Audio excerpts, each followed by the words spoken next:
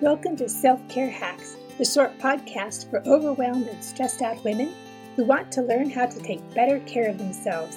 I'm your host, Anita Ojeda. I used to suffer from overwhelm and stress too, but I've learned how to take care of myself and take care of others. You can too. As I walked on the dirt road behind our house, I chastised myself. Why didn't you start preparing for this presentation sooner? You can act so irresponsible sometimes. The other part of me whined. Because I've had a busy summer. That's no excuse. You present at that conference in 2 days. It seems like you do this every single time. You wait until the last minute to do everything. No wonder you feel stressed. I shook my head in defeat. My steps slowed with the weight of all I needed to accomplish in a few short hours. My inner voice had caught me again, but then I stopped in my tracks. I had planned on writing a back-to-school post about bullying. Maybe what I needed was a stiff talk to myself about facing down my biggest bully, me. I would never use that tone of voice or those words with my students. Whatever in the world made me think it was okay to use them on me? We all bully ourselves from time to time. It's known as negative self-talk or rumination. When that voice in your head chastises you nonstop and you start to feel hopeless, you have a bully problem. According to a study published in the Journal of Personality and Social Psychology in 2014, I'll leave a link in the show notes, one way to distance yourself from negative self-talk is to think about yourself in the third person. Instead of saying, I always mess up and procrastinate, I should say, Anita always messes up and procrastinates. Just saying those two sentences helps me see the absurdity of the statement. In most situations, I am on time. In fact, I have things completed before the due date most of the time. And I actually enjoy doing things ahead of time. Boom!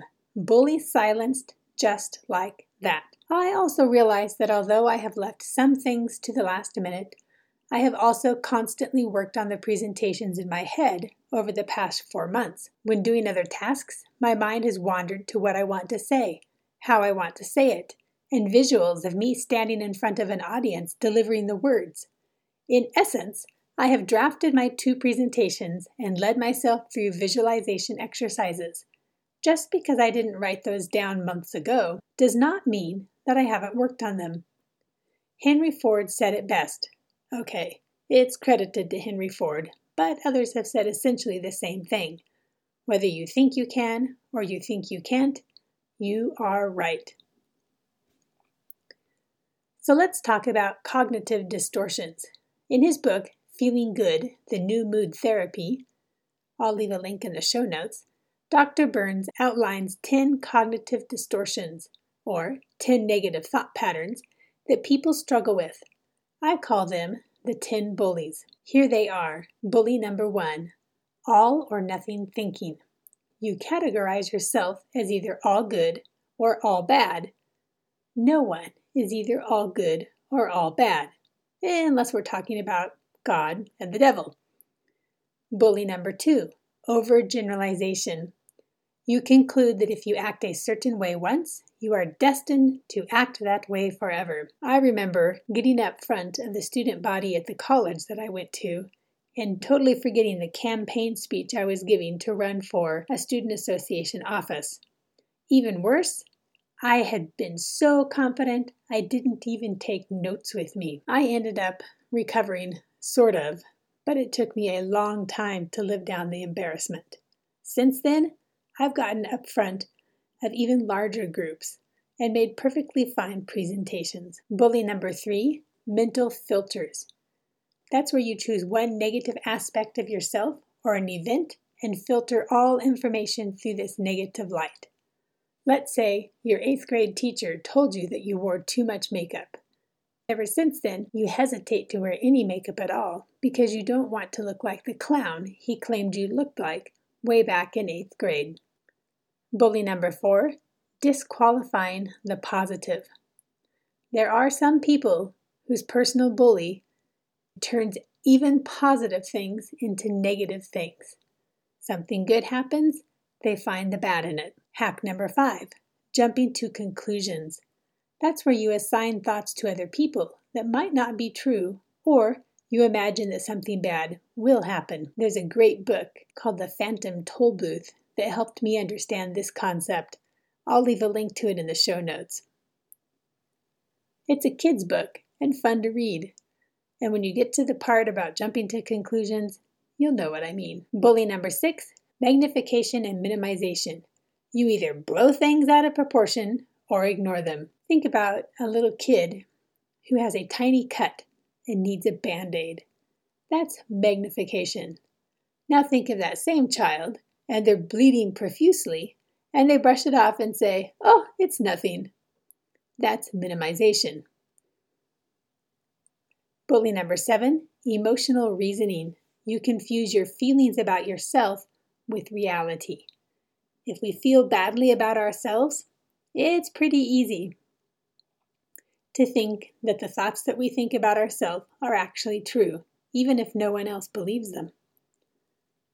Bully number 8, should statements.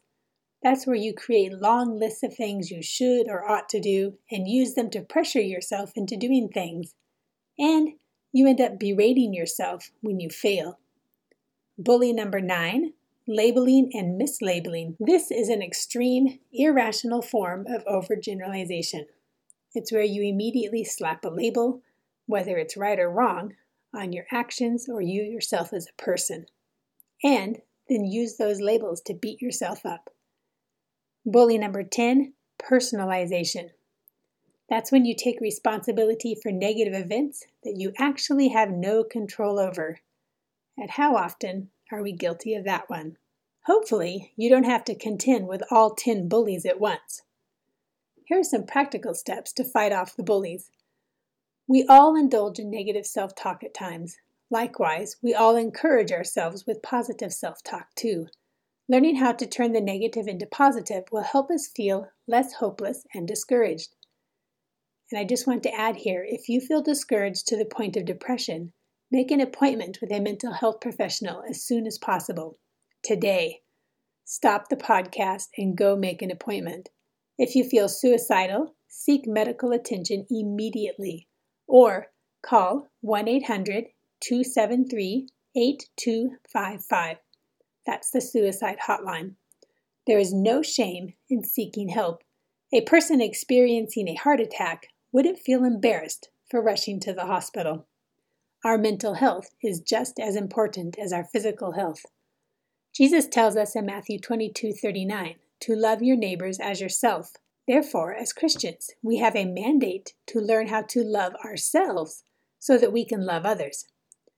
If you struggle with your inner bullies, I challenge you to grab a piece of paper the next time a bully pops up in your brain. Fold the paper in half, and on the left side, write down what the bully has to say. Now, open the paper up, and on the right side, rephrase each of those statements using the third person.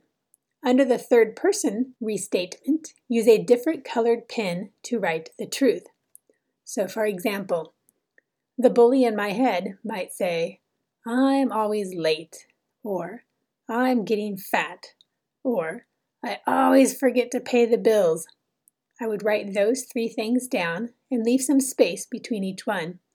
Then I would open up the paper and I would write in the third person, "Anita is always late." And then I would find a different colored pen and I would say, "Actually, Anita is usually on time," which is the truth. Where the bully has made me think I'm getting fat, I would open up the paper and write across from it, "Anita is getting fat." And then I would take a different colored pen and write the truth. Anita is working hard to change her eating habits during stressful times, but I don't like the way I eat sometimes when I'm stressed.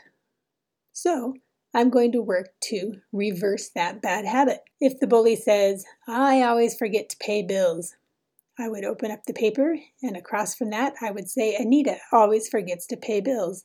And then I would look at that and say, "Yeah, no, the truth is, Anita occasionally forgets to pay bills on time, but she sets them up to pay automatically, so she doesn't have to worry about it." When we bully ourselves, we usually do so out of anger, but we need to deal with our self-anger in the same way that we deal with anger at other people.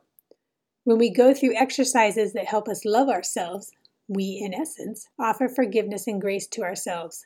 By doing this, we take Paul's advice to not give the devil a foothold in our lives. Above all, remember that Jesus values you so much that he gave his life in exchange for yours.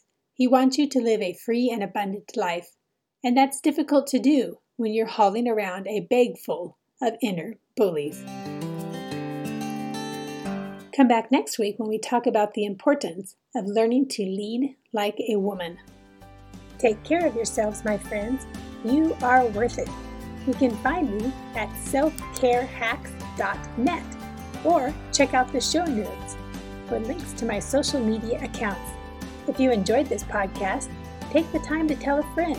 Together we can build each other up and teach each other how to take better care of ourselves. I'll see you here next Tuesday with more self-care hacks to help you overcome the overwhelm.